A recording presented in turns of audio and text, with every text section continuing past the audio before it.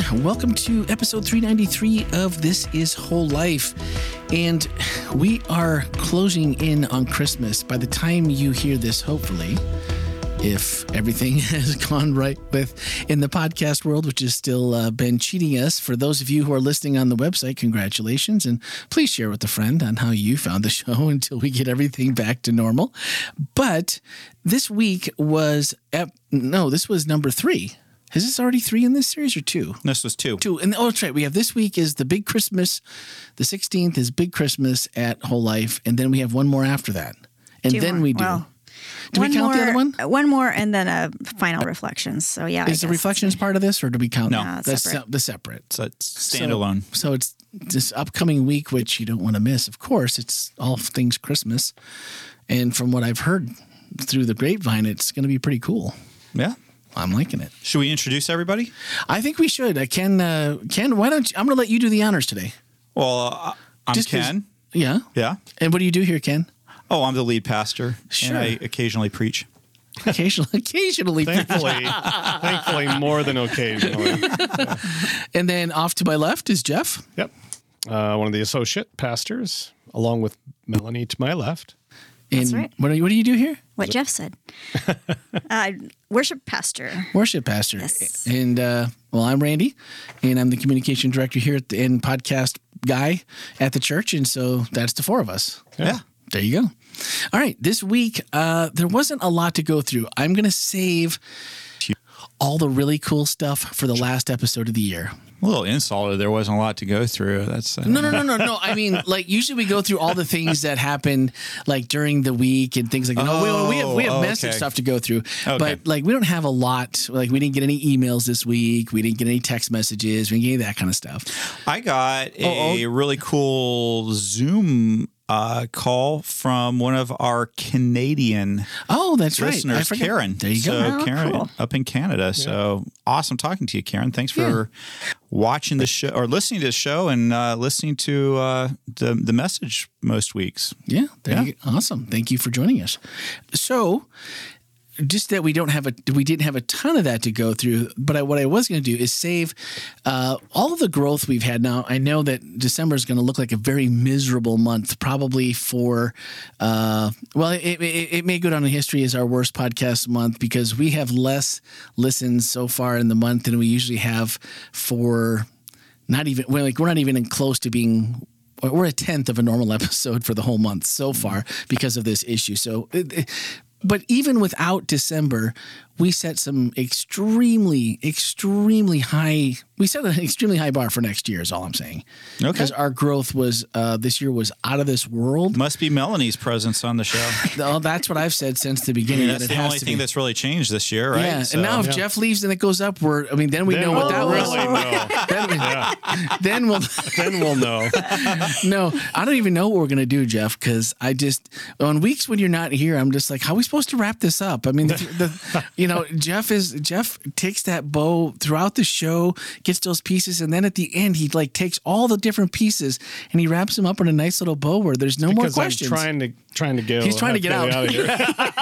He's the only person in here has a job, right? He's like, I got things to do, you guys. I got to get out of here. But seriously, Randy, I just want to talk all day.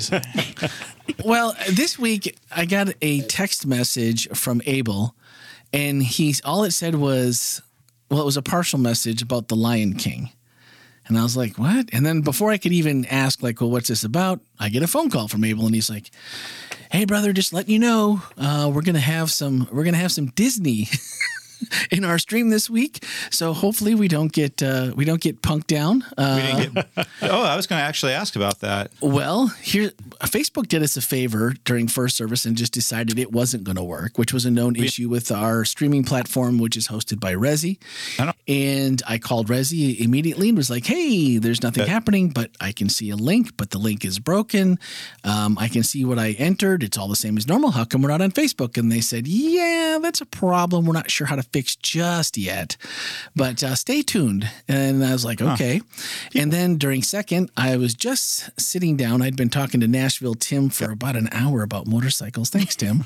And I lost track of time. And all of a sudden I see Melanie's gone. I see the Dickens carolers are walking in. I was like, man, where's everybody going? And then I looked at my watch and I'm like, oh. So I was about to go to Facebook and say, hey guys, we're not going to be on for a second. And sure enough, it just popped up and started to work. So I haven't gotten any notification yet that we were copyright infringement. So I guess maybe we were just short enough that maybe they didn't. So YouTube and Facebook accepted it, huh? Yeah, both. I didn't get a YouTube. So in case if you're not really, if you're wondering what we're talking about, we use some clips from The Lion King. Sometimes some social media platforms, when you're streaming, can get a little agitated if you fair use a clip. They don't see that as fair use. No. Even the Encanto parody, which is a win I will put in my hat, a feather in my hat. We have a church member who works for Disney, and he's like, you got them to let you put it back up? He's like, that never happens. And I'm like, yeah, well, that's one win for Randy. And it's probably one win for Jesus in spite of Randy. But, you know, I like to think I had something to do with it. Well, and for the record, we also pay for a special license, so we can show clips of things. Yeah, so just that, I'll put that out in the airways. Thank you, Melanie, for making sure that was clear. We do have that. That's true. Although in the prior 2 weeks. Although I'd still argue it's fair use. So there we go. In the prior 2 weeks, it was just music that they didn't like. We were put on notice in other countries. Which is weird because it was Christmas carols. Right. So I don't know what was out. So I'm still trying to get to the bottom of what they didn't like, but I haven't gotten answers back yet. Does the guy from Silent Night still have copyright? Maybe. Apparently. Somebody was unhappy with what we were doing. But anyway, we'll it was nice to not have to go back and worry about that, so at least so far for this week. All right. So this was Come and See What God Will Do. And the joy on your face as you were describing, you were kind of playing Mufasa. You were kind of playing the characters Mufasa. I was like, Ken, the hyena. He's into this, and it was really raising my level of holiday engagement and joy with how hard you went with the hyenas and the Mufasa, and then inviting everyone to sing through Hakuna Matata, like most. I didn't invite them. I just said they could if they wanted. They could. To. Oh, I guess that's not. I don't feel like that was an invitation. No, I guess you're right. I was just like, I did notice that people were singing Hakuna Matata a lot louder than the Christmas carols, so I'm not sure what that says. Is it our proximity to Disney? Maybe there's some electromagnetic waves that go out circular. I don't know. Yeah. Anyway, so the thing that I guess when I was thinking about, and this is something that I think everyone resonates if you've been a Christian for any amount of time, or if you've not and you've met a Christian who's been Christian for any amount of time, is the fear, whether it's you or someone that you know that has a real, because this struck a huge chord, it's a real fear of, and it's like the worst FOMO in history. Like I'm going to miss out. It's the fear of missing out, but also worse than that, it's the fear of your dream, which I love the fact that your dream is still. Have you had that dream recently? No. No. Go back and watch the message. You can swipe up in today's show notes. Speaking of grace, starts it off. You can listen to it. It starts the message off. And I have one of those dreams. It's not about the end of times, but it was the end of times for Randy because I'm being chased by a bear. But I won't go through the whole dream here. But so a bear is your end of time? Well, I don't. Maybe it can be. I guess so. Maybe it was because I believe there's bears in Revelation, right? Yeah. It starts at the same spot every single time. And I'm at my grandfather's house in Michigan's Upper Peninsula. We're playing in his junkyard in an old 64 Impala that we always played, my brother and I, cops and robbers, when we were just, knee high to a grasshopper. And I'm running down the path to my grandfather's house, and it's a sandy little driveway with river rock. I can smell the old tar paper siding that was on the shed. You can smell in your dreams? Oh, dude. Everything cool. is a... Do you dream in color too? Yep. It's all color, sensory. The sensory is so real. And as I can literally feel the ground pounding as this bear gets closer to me. After he's jumped on the hood, we get out. I'm like, why didn't you stay in the car? He probably would have crushed the car. I don't know. But I run for it. And my brother is there, but then as soon as the bear's there, he's gone. He just vanishes. So he's of no use whatsoever. I don't want to tell you what happened then, Randy. Well, maybe. But the bear, if he had that much time, he wouldn't have been that fast. I don't know. Anyway, I cross in front of the garage, get to the breezeway, and I can see the old vertical handheld, the old handle to pull in. You got to push the button in and then pull. It's a screen door. It used to have a black handle, but all the paint was worn off of it. I can see the old green corrugated plastic that he had on the roof there. It was also on the sides as you went into the breezeway. And as I hit the button, I know the bear gets me, but then I wake up. And it is wake up sweating. So I was really I found myself kind of getting lost in your dream as you're describing it. Because I'm like, wow, other people dream that way too. Like, because most people, if I tell them that dream, they're like, that is oddly specific. And like to be able to smell it, but it's all the smells, it's all the feels. It's like I'm right back there, and it is so real. And I've had this dream. I probably haven't had it in about 5 years. But I will wake up usually screaming, shouting, or completely just soaked in sweat, and then I'm not going back to sleep that night. It just isn't happening. We can have a session. Sounds like Jeff, you may want to sit down with Jeff. There's some stuff there you're going to want to deal with. There's something. I had an end. I was thinking about that when you were telling your story, Ken. I had no idea the dream story would resonate with so many people. An end of time dream. I was 5. Okay. And I remember this very specifically. Yeah. I mean, and it's a little bit humorous now, but it wasn't very humorous then. No. I could see that Jesus was coming. There was like dark clouds mixed with really super white, bright clouds. And I had a little wheelbarrow. And somehow I knew that anyone I could fit in my wheelbarrow would be saved. Oh. And I was trying to get people to listen to me and get in the wheelbarrow, but they wouldn't listen to me because I was just a little kid. And finally, I got some people in, and then I ran to go get some more people. And while I was trying to get the other people, those people crawled out. It was just the most stressful dream. No, stay. Like, I'm not doing what I'm supposed to be doing. My wheelbarrow is empty, and Jesus is almost here. So, I mean, but it was really traumatic because I felt like all this responsibility was on me, and I was 5. Wow. The wheelbarrow. So you had the dream when you were 5, or you were 5 in your dream? I was 5 years old when I had the dream. Oh, okay. So you were 5 in your dream too, probably. I was also 5 in my dream, yeah. Okay. Wow. Yeah. Wow. Jeff, I mean, let's have some call-ins. Hello, listener. You are on the air with Jeff. Any dreams? Oh, yeah, probably have quite a few. I haven't had any from this sermon, though. So okay, all right. Good. Well, I never had a dream, but I did resonate with the dream for the reason I already stated. The other dream, but that was a real thing that I felt the weight of. It was just such it's the end, and the moment that Jesus comes through the cloud. As soon as that light radiates through, if you haven't said, Jesus, forgive me, before that happens, that, you're going to be the one screaming for the rocks and the mountains. And this is really dumb, but I lived in Wisconsin. I'm like, there's no rocks and mountains around here. Well, how so are we you're gonna, What okay. are you going to do? So, but it was fall on me, stalk of corn. Cheese wheel. Cheese wheel. Cheese wheel. Yeah. Roll me over. But like literally, it would go to deeper and darker ways that you would be, the time of trouble. So maybe you're the person that gets thrown into jail, and then they're going to, torture you or who knows what. And literally to the point where I wouldn't fall asleep thinking about these kinds of things. And it was often after little things like, hey, did you study your Sabbath school lesson for this week? And, mom and dad would come in and have prayer, and you're like, man, that scared the living business out of me, even though we weren't even talking about Revelation or the end times. But it was a reminder that all of this was like everything you did, everything Jesus was, everything you knew about God, church, because you went to church school, you went to church, you were at that, you know what I mean? It was so much of your life at that age where everything and every friend, every person you nearly knew, because we lived out in Nowheresville, we didn't have any friends nearly outside of church. So like your entire life was wrapped up into, if I screw this up, it's going to be horrible. It's going to be beyond horrible. It's going to be things you can't imagine horrible. And that is and people in the chat this week were just like, man, I feel seen. Yeah. Because this is how I still feel today. And that is a scary thought that makes me, I don't know, it makes me feel sad that someone is feeling that, but not sad, but it makes my heart hurt for them that this is the place that they're finding themselves, and they're searching.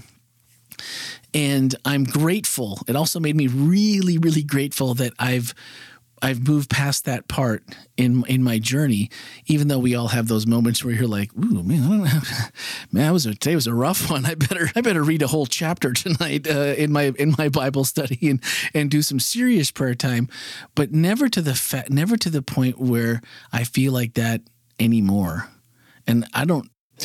Yeah, I had somebody actually call me the same day after you preached the sermon. They called me and wanted to talk about these kinds of feelings, especially for loved ones who they feel, have in their mind that aren't getting in the wheelbarrow. Exactly, that aren't in that wheelbarrow, and that's the part that I think people stress about is what happens to those people, and that's what's so grateful about the fact that we're not the ones that decide this. It feels really good that we have a loving Father who creates that. I do really identify with people who have those feelings. I mean, we traveled in public evangelism. How many Daniel and Revelation seminars I sat through. Yeah. I was as a small child, I had all of this circling in my head all the time, and I felt that heavy responsibility still. Yeah. And I used to try to convert people all the time. Let's just say I wasn't invited to many slumber parties. Let's turn off this movie and talk. But that was the heavy thing that I was afraid if I made some kind of mistake that I would cause somebody else to miss out on heaven or something. Yeah. How about now though? Does anyone in the room feel like there's that heavy responsibility because of what we do for a living? Because we're on staff at a church and we're doing our best to present Jesus in ways that we find endearing and loving and who we believe him to be, that there's a responsibility there that may be somewhat akin to what others might feel? Well, I absolutely feel like there's a responsibility. Absolutely. What I've had to get over is believing that I'm Jesus. Oh, okay. That I am the only reason that somebody will or will not be in heaven. Okay. I've had to get past that. I really want to answer your question carefully because I think that it would be wrong to say that I don't feel responsibility. I think, if you're driving a taxi, you should feel responsibility for the passengers. And if you're, the CEO of a company, you should feel responsibility for the job that you're doing at that company. And if you're a, janitor, you should feel responsibility for doing the best job you can for the place that you're doing janitorial. And as a pastor, I do feel responsibility. I do feel responsibility to rightly represent Jesus. At the same time, I've given up the belief that I save people and that somebody will be lost because of me. It goes against my belief of who God is, that God would say, well, Jeff would have been in heaven, but if Ken would have done a better job, then Jeff would have chosen me and would have wanted to be in heaven. But because Ken didn't do a good job, Jeff doesn't get to be in heaven. When you look at the Old Testament, one of the things that you see there is it says that each person bears responsibility for themselves. It says that the parents if a child makes a mistake, that the parents can't be executed for what the child does and vice versa. And it's just one of my beliefs that if Jeff isn't in heaven, it was because Jeff made decisions. And will I have wanted to be the best person I can for Jeff? Absolutely. Sure. It doesn't take away my resolve to be the hands and feet of Jesus to Jeff, but it takes away the idea that I'm somehow Jesus and that I'm the one that has died for Jeff's salvation. My job is to point people towards Jesus. And that's one of the really cool things I see about Jesus while he's here on earth. I mean, he's the Savior of the world, and he does not seem frantic, and he doesn't seem like, he always just seems under control, and he doesn't seem frantic, and he seems purposeful. He moves with purpose, but not with, I've got so much I got to get done. I don't know. What am I going to do? Jesus seems to figure out how to move through. I mean, you think about it, if I were casting myself in that position, I would feel like I need to have a lot more than 12 disciples. I need to get, I need to have, 1,000 disciples, and we need to get, we need to really organize this thing a little bit better. And Jesus seems to just allow God to be in charge and do what he's being called on to do moment to moment. Every time we have new member orientation, one of the things I constantly bring up is that we want people when they join Whole Life, we want them to think of their lives as authentic, as being real, and they live out their lives as authentically as they possibly can. And they allow others to live out their lives authentically.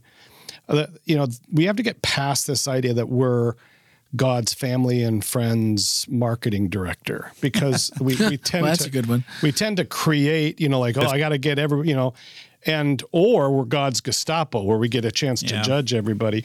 So I just look at the calling that each of us has. You have a network of people that you rub shoulders with. We all do. And I just live the life. I want to live the life that God has given me to live. And I think that's what he's asking us to do. He's not asking us to create relationships that are inauthentic so that we can get somebody in our brand of Christianity. Well, and I feel responsibility, but it's a whole different responsibility. I don't feel the fear anymore because I don't think that, I'm somehow, like God would really, really prefer that everyone just be lost, and I somehow have to, make somebody fit through the right hoops so that we can somehow please God enough. I don't feel that way anymore at all. I feel like everybody is on a journey, and I may be called to walk alongside somebody for a period of that journey. But what I recognize now, similar to what Ken said, is I might walk alongside them for a short period of time, but God walks alongside them all the time. All the time. Yeah. And so I try to notice what's happening where God is already doing something and just participate in what's already happening. And so in terms of the fear, I don't feel that anymore. I think Jesus is the only one that says, or can say, seek and save the lost. I'm not sure I can define the lost. I think that's a better way of at least seeing, because if I start labeling everybody else that's not acting like me as lost, it's difficult to come back from that. Yeah, I have a hard time with that hard line between saved and lost. I know that we love those binaries, heaven, hell, sin, grace, lost, saved. But I think at some point in my life I went through a transition where I went from thinking everybody's lost until they choose to be saved to feeling just, through study of righteousness by faith, that everybody's saved unless they choose, that they don't want anything to do with God. They don't want that relationship with God. And so that, for me, took off this pressure also, because I feel like people have, life experiences. I am not who I was when I was 15. Yeah. I'm not who I was when I was 30 last year. Right? Yeah, that's a joke. Sorry. I didn't know. We just thought that was right. We were going with it. We'll just go with it. We just assumed you were telling the truth. But anybody is going to have, at any point in your life, you're going to have a snapshot, and that may be who you are right now, but that may not be who you are 10 years from now or 20 years from now or 30 years from now. And I trust God enough that God can see 20, 30, all the way. God can see where someone would have been if they didn't get the opportunity to live 10, 20, 30. So I feel like it's really unfairly stacked in our favor. I think one of the questions we have to ask ourselves is, what good is Christianity? What good is the faith that we're sharing? And I think that so many times we've made it about what's going to happen in the next life. We've made it so much about heaven that we forget that maybe one of the real tangible benefits to people right now, one of the reasons where I do feel urgency and where I do feel like I want to make in responsibility is that I believe that if I share my faith in the things that I believe, it brings peace, hope, and a better life to people that right now, in the now, that I think that you have these things bring, I mean, one of the things that the Seventh-day Adventist Church has talked about a lot through the years is what we call our health message, or, eating right, and not just eating right though, but just a complete lifestyle that we've talked about. And for me, that's one of those things where that if you share that with somebody and it's something that resonates with them, that's something that has the potential to really make somebody's life better. You give them better health benefits now, better, and that sort of thing. And so I really believe that the message that we have to share with the world about Jesus, I mean, I can just tell you so many people that I've been able to share Jesus with that just tell me my life is so much better now than it was before. I am happier. I feel more peace. And for me, that matters. And that's where the urgency that I feel in life is. I want people to be able to have joy and peace and the fruits of the Spirit in their life. Yeah. The fruit of the Spirit in their life. Yeah. Go ahead. Oh, I was just going to say, I think it's also important to listen first, because I think that receptivity is really important. And sometimes this responsibility and this urgency causes us to share things that people aren't ready to hear or don't want to hear. And it can work against where they might be headed. I was on an airplane a week or so ago, and as we were landing, the guy next to me said, "Oh, what are you doing in Atlanta?" And I told him I was going to a homiletics conference. And I said, "Where are you headed?" And he said, "Oh, I'm headed to take Christmas presents to a bunch of children in San Salvador." And I said, "Oh, that's fantastic." And he said, "I used to be a really selfish person, but now that I've got Jesus in my life, I'm not selfish anymore." And I said, "Oh, wow, that's really fantastic. Thank you for doing that." And he said, "Well," he asked me a little bit about what I was doing, and I explained to him that I was, working on my dissertation, and he asked me what it was about, and I told him it had to do with doubt, and he said, "Oh, my pastor has the perfect response to skeptics. He just tells skeptics, you know what? I have questions too, but I also have a relationship with Jesus." And I was sitting there thinking, oh my goodness, like, you are going to go tell your team that you got to witness to me on the airplane. And what you just said was such a massive turnoff that it's accomplishing exactly the opposite of what you want to do. So I know Ken is a good listener. Ken is sensitive to people. So I just wanted to add that piece to what you were saying also, also listening is really important. Absolutely. Speaking of plane stories, I have to add this. My son flies regularly between Asheville and Sanford, and I don't know what it is with people on planes. I guess they just feel like people are cornered, and so they get to say whatever they want to say. And my son got onto this particular flight, and the lady next to him, Eric, what's the sign? I mean, there's a literal sign that you can put on when you get on a plane that tells everybody around you do not want to talk. And that's you put headphones. Just put them on. Yep. Eric puts on his headphones. The lady next to him starts tapping him on the shoulder. He looks over her, takes off the headphones, and first thing out of her mouth, "Do you know my Jesus?" And Eric says, "Well, I'm a pastor's kid, so I don't." Yeah, probably. And puts his headphone back, and she taps him again, and she goes, "Oh, those are the hardest to save."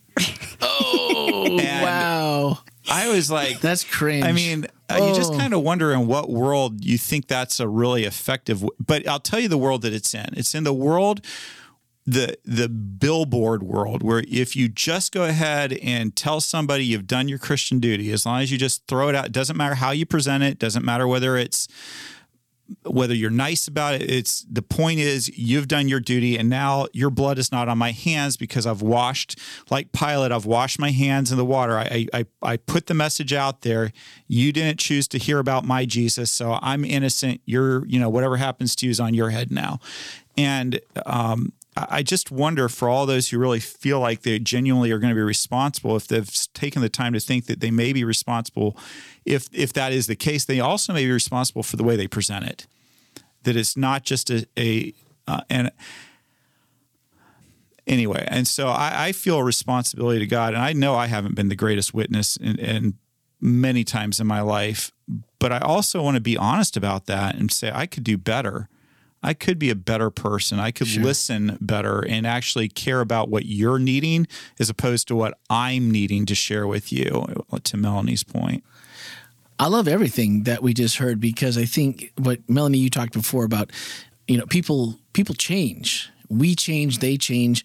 And the person that you might know from 15 years ago certainly isn't the same person, just like you aren't the same person. Mm-hmm. So how you approach someone without listening is going to give them a snapshot of who you think they are, which is going to be off by about a decade and a half. And it's probably not going to hit the mark.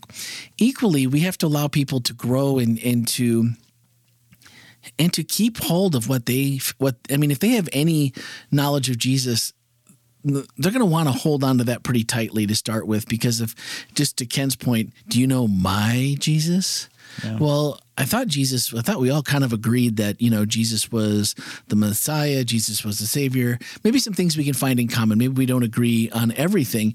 But at the same time, maybe we can all decide that we can allow people to have and hold what they want. And if they're asking, sure, if you're asking for my opinion, I can give it to you. But, obviously we want to give it to you in as nice a way as possible. We want to make sure that we're not putting words in your mouth. Also, I really hate that when people are like, oh, well, then you believe this because you believe this. And it's like, oh, wow, that's a big slap in the face. But to really stop and listen and find out where they are, and or asking them what they believe about things. I love it when someone asks me, what do you believe about this? Because they might know you're a Christian, they might know your denomination, and they might know some beliefs that go with it. I love when people ask and say, I don't think everyone believes this, but this is what I believe, and this is why. And to me, I think those are some of the fun parts where you can then reciprocate and say, what do you think about that? Or, have a real conversation, but then close your mouth and listen. That's actually usually my first question. If someone asks me, what do you believe about this? I always assume that what's behind that question is they want to tell me what they believe about it. So I'll ask that question back and see what happens. And most of the time. Yeah, so much falls into place with my conversations with Melanie now. Man, my strategy is He's on to you, Melanie. Abort. He's on to you. No, the thing that I guess out of this message was I loved the Mufasa Christian and the Hakuna Matata Christian, because they're both the same people. It's all based in fear. Yeah, and I think that's the thing that really, really resonated so hard with people. In I know that I could see online, and the fact, though, that as people are starting to go, wow, this is okay, we get it. And then Ken says, God can lead us. Our lessons are God can lead us into dangerous situations, and good liars can fool smart, godly people. And those are the parts where I'm like, we've all been there, where one of these things has happened to you. You may be feeling good, and you may be thinking, man, I'm taking the advice. I'm looking to be more positive. I'm asking God where He wants me to go. I'm trying to trust. And then you get smacked with the God can lead me into a dangerous situation, or just a bad situation that is there for whatever cause, if it's lessons. And good liars can fool smart, godly people. And I started to think early on that's such a hard thing to overcome, because I'm not solid yet. I haven't gotten to that point where I've realized, like Ken said, I'm not Jesus. it's not my job to save myself or anybody else. I'm gonna tell people about Jesus the way I know it, the way I live it, the way I think it to the best of my ability, and then the Holy Spirit has to water those seeds. And and if I can be any more help, I hope I am, but I'm not counting on it because I know that I am not. That's not my job. I don't think it's my gift necessarily. I think in so many times we underestimate planting the seed, and we just want to be the watering can, guiding people where, I can put this here or there. We actually want to be the harvester most of the time. Well, there's that too. Yeah, that's probably. I think most of us actually don't like being the watering can, because the watering can doesn't seem like the ground just gets thirsty all again. And I've met a lot of Christians that end up being the fertilizer. I'll just say that. Seem very happy being that. Yeah, I follow you. But I think when you boiled it all down to, the biggest worry is where is your love at? Mm-hmm. And if you're living in fear before Jesus comes back, you're not where Jesus wants you to be. And I was like, there's the velvet sledgehammer we've been waiting for in the holiday season, because it's really true. And I don't know how to explain sometimes the way I'm confident now, like I've never been before, that Jesus doesn't want me to live in fear.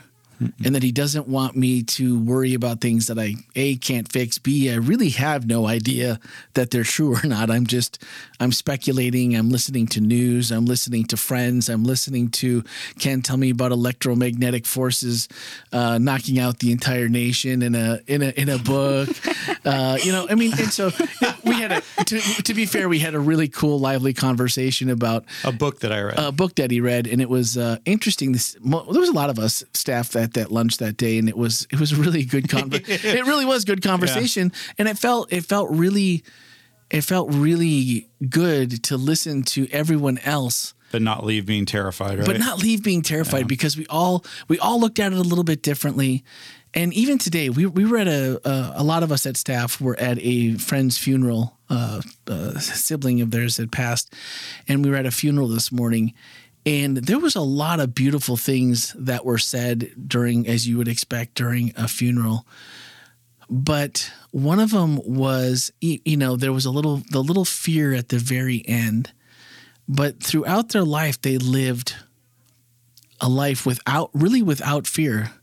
That when someone would approach about Jesus, I know what I know. I know what I believe. And I'm not worried. I'm in a good place. And that's a in some circles, someone would say, I have people close to me that say, that's a little cocky to say, isn't it? Like, you're saved.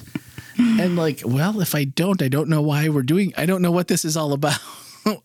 If I don't.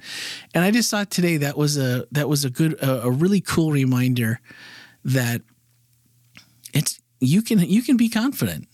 You can be confident that that everything is going to turn out fine, and that in the end, no matter what comes our way, that's the reward, and that's But to Ken's point, once you realize that, it makes life better now to not have to put all that worry in. And I think that's a part that I didn't want people to miss, was how important it is right now to be able to live without all of that weight. Yeah, without the Bible says perfect love casts out fear, and the topic of fear is one that is discussed a lot in the Bible. There's a myth out there that says that the Bible says, do not be afraid 365 times. You may have seen it on social media, and it says the Bible says, do not be afraid.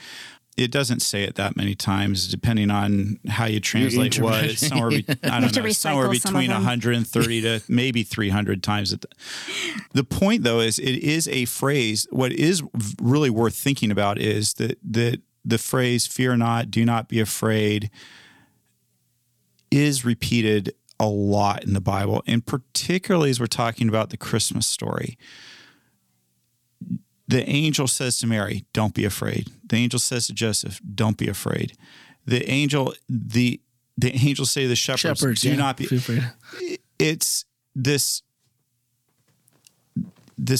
whole message in Christmas is don't be afraid. God is with you.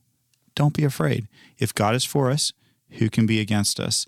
And so really, I do hope that message really came out very clearly in this, because I just find so many times, like I said at the beginning of the message this last Saturday, so many times Christmas, we paint with all these cheery colors, and we're, it's the happiest time of the year, joy to the world, and all this. And then we say, oh, let's talk about Jesus' second coming. And we're like, oh, terrible times and fear and the heart's giving way, and the Bible says those things.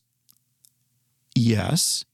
But the Bible also tells us, I've written these things to you so that you may believe. Believe what? That you may believe that the person who told them is in control, that the person who's, in the text, I think it was in John 14, Jesus says, I've told you these things so that you may believe before they happen, so that you can believe when they do. And right before that, Jesus says, in that same chapter, Jesus says, my peace I leave with you, my peace I give to you, not a peace like the world has. If you have a faith that's leaving you afraid, you need to really re-examine it. You really, really, really need to re-examine it, because biblically, that's not a faith that is the faith that God wants you to have. That, I believe, that's the faith the devil wants you to have.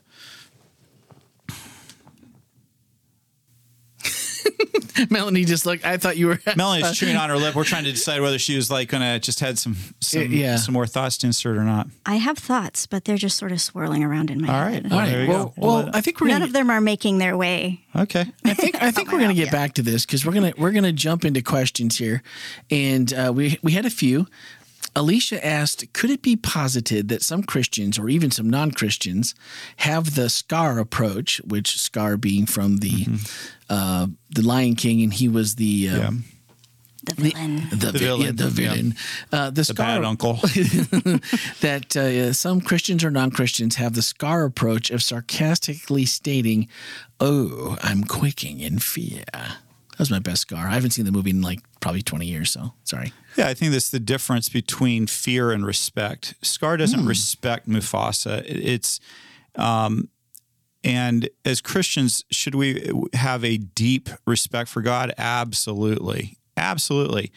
But should we live in quaking fear of God, that God is going to abandon us, or that God is going to let us miss out even though we desperately want to love him no, that's not the kind of fear that God says that we need to have. And so I think that because the Bible says the fear of the Lord is the beginning of wisdom, some people have taken that out of the context that it's in, which is basically the reverent respect for God is the beginning of wisdom, and applied it to like terror, and not the same thing. Okay, yeah. Trifina asked, good liars can sometimes fool godly people. That's a quote there, I think, from Ken. Mm-hmm. Is that sometimes a test from God for those who proclaim to be godly? Would he do that to the elect, or are they not the elect if they fail? I believe God sometimes puts things in our life not to be giving us a grade, but to allow us to know where we're at. How about that? And so I believe that sometimes things happen in life where God's like, Ken, I kind of need you to see what's really going on. I need you to see that your temper is not where you thought it was, that you thought you'd worked on it really well. And there's some room for growth there, Ken.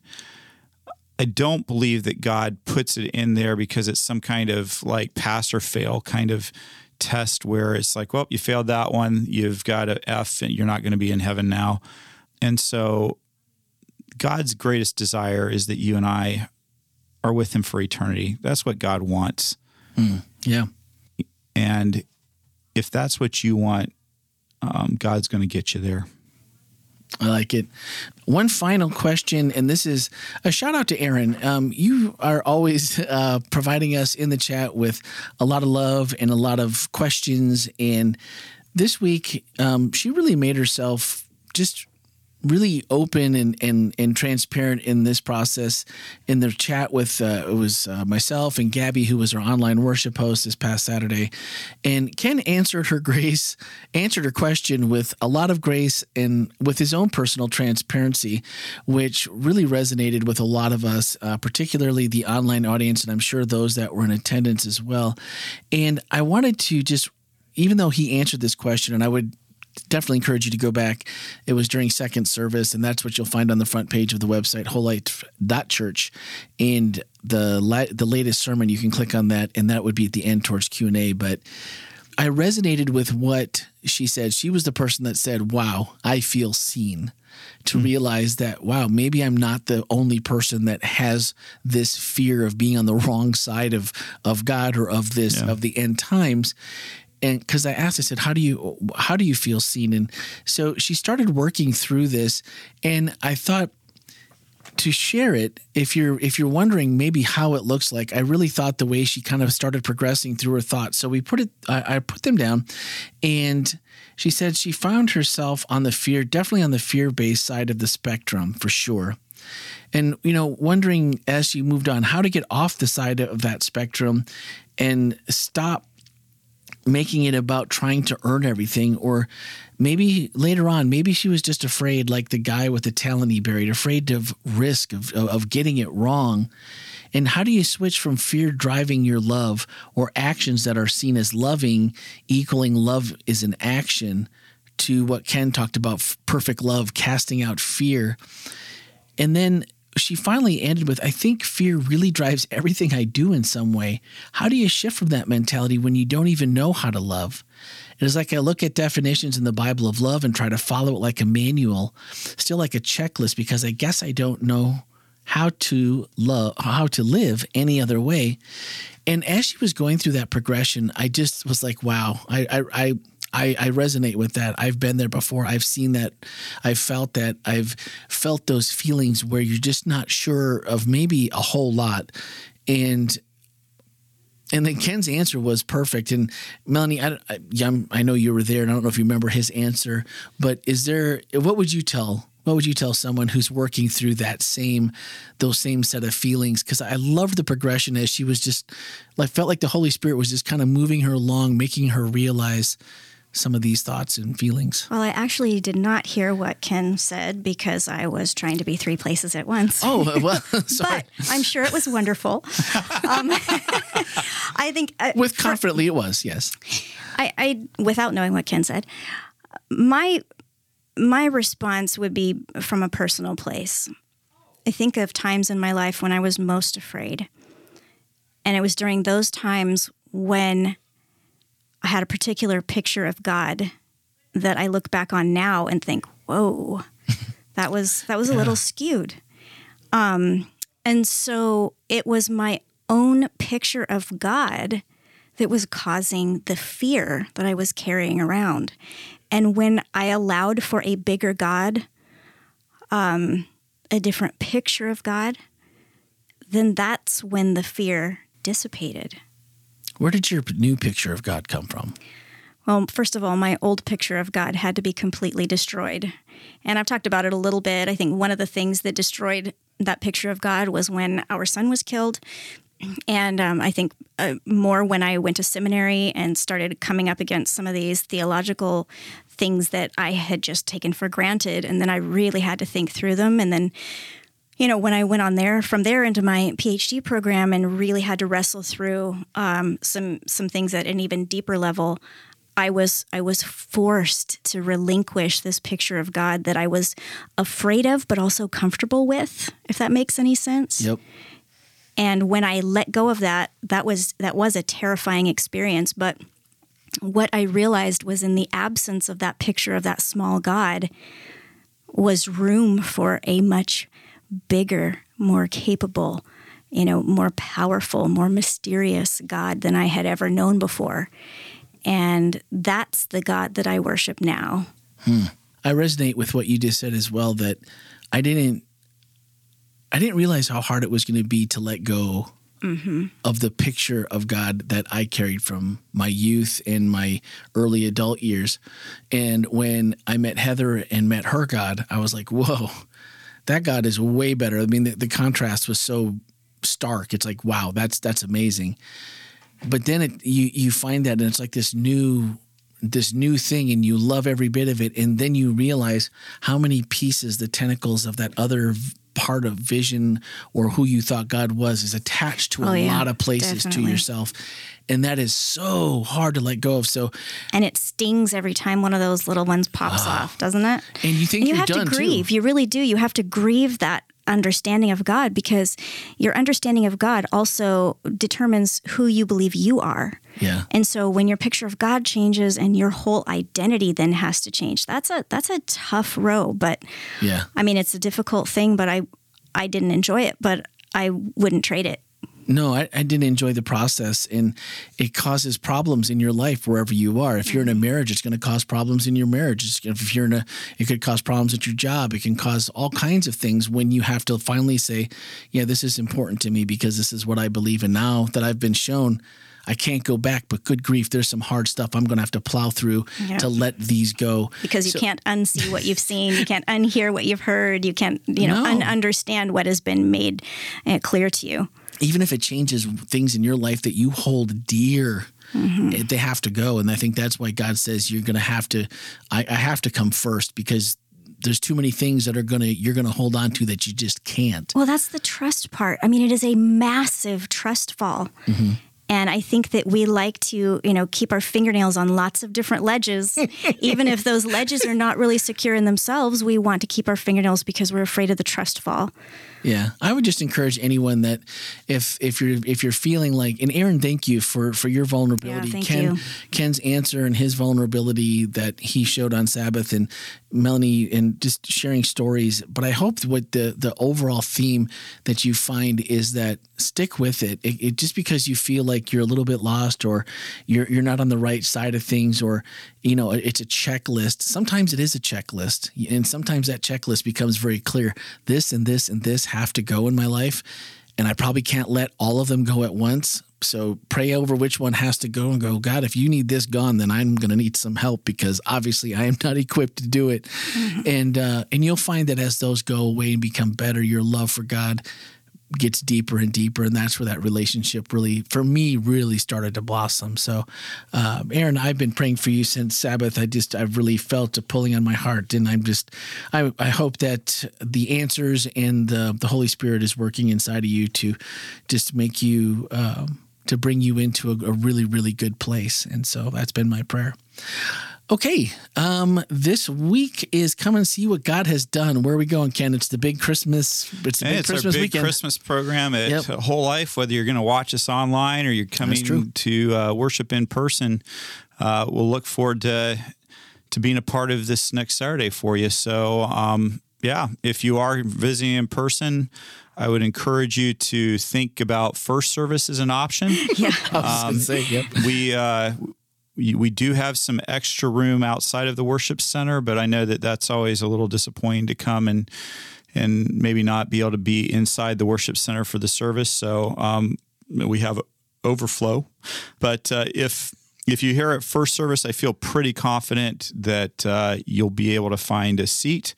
Of course, I guess if everybody takes my advice on that, then maybe that would be different. But come early, no matter what. At least you'd have the option for second service. Yeah. So anyway, so do that. Think about that a little bit, first or second service. And if you're viewing online, still show up early. Why not? I mean, sure. There's someone in the chat early. Yeah. Joe, if nobody else is there, Joe will be there early. Nice. So I will say this, though. I will say we have an orchestra and a choir and a band.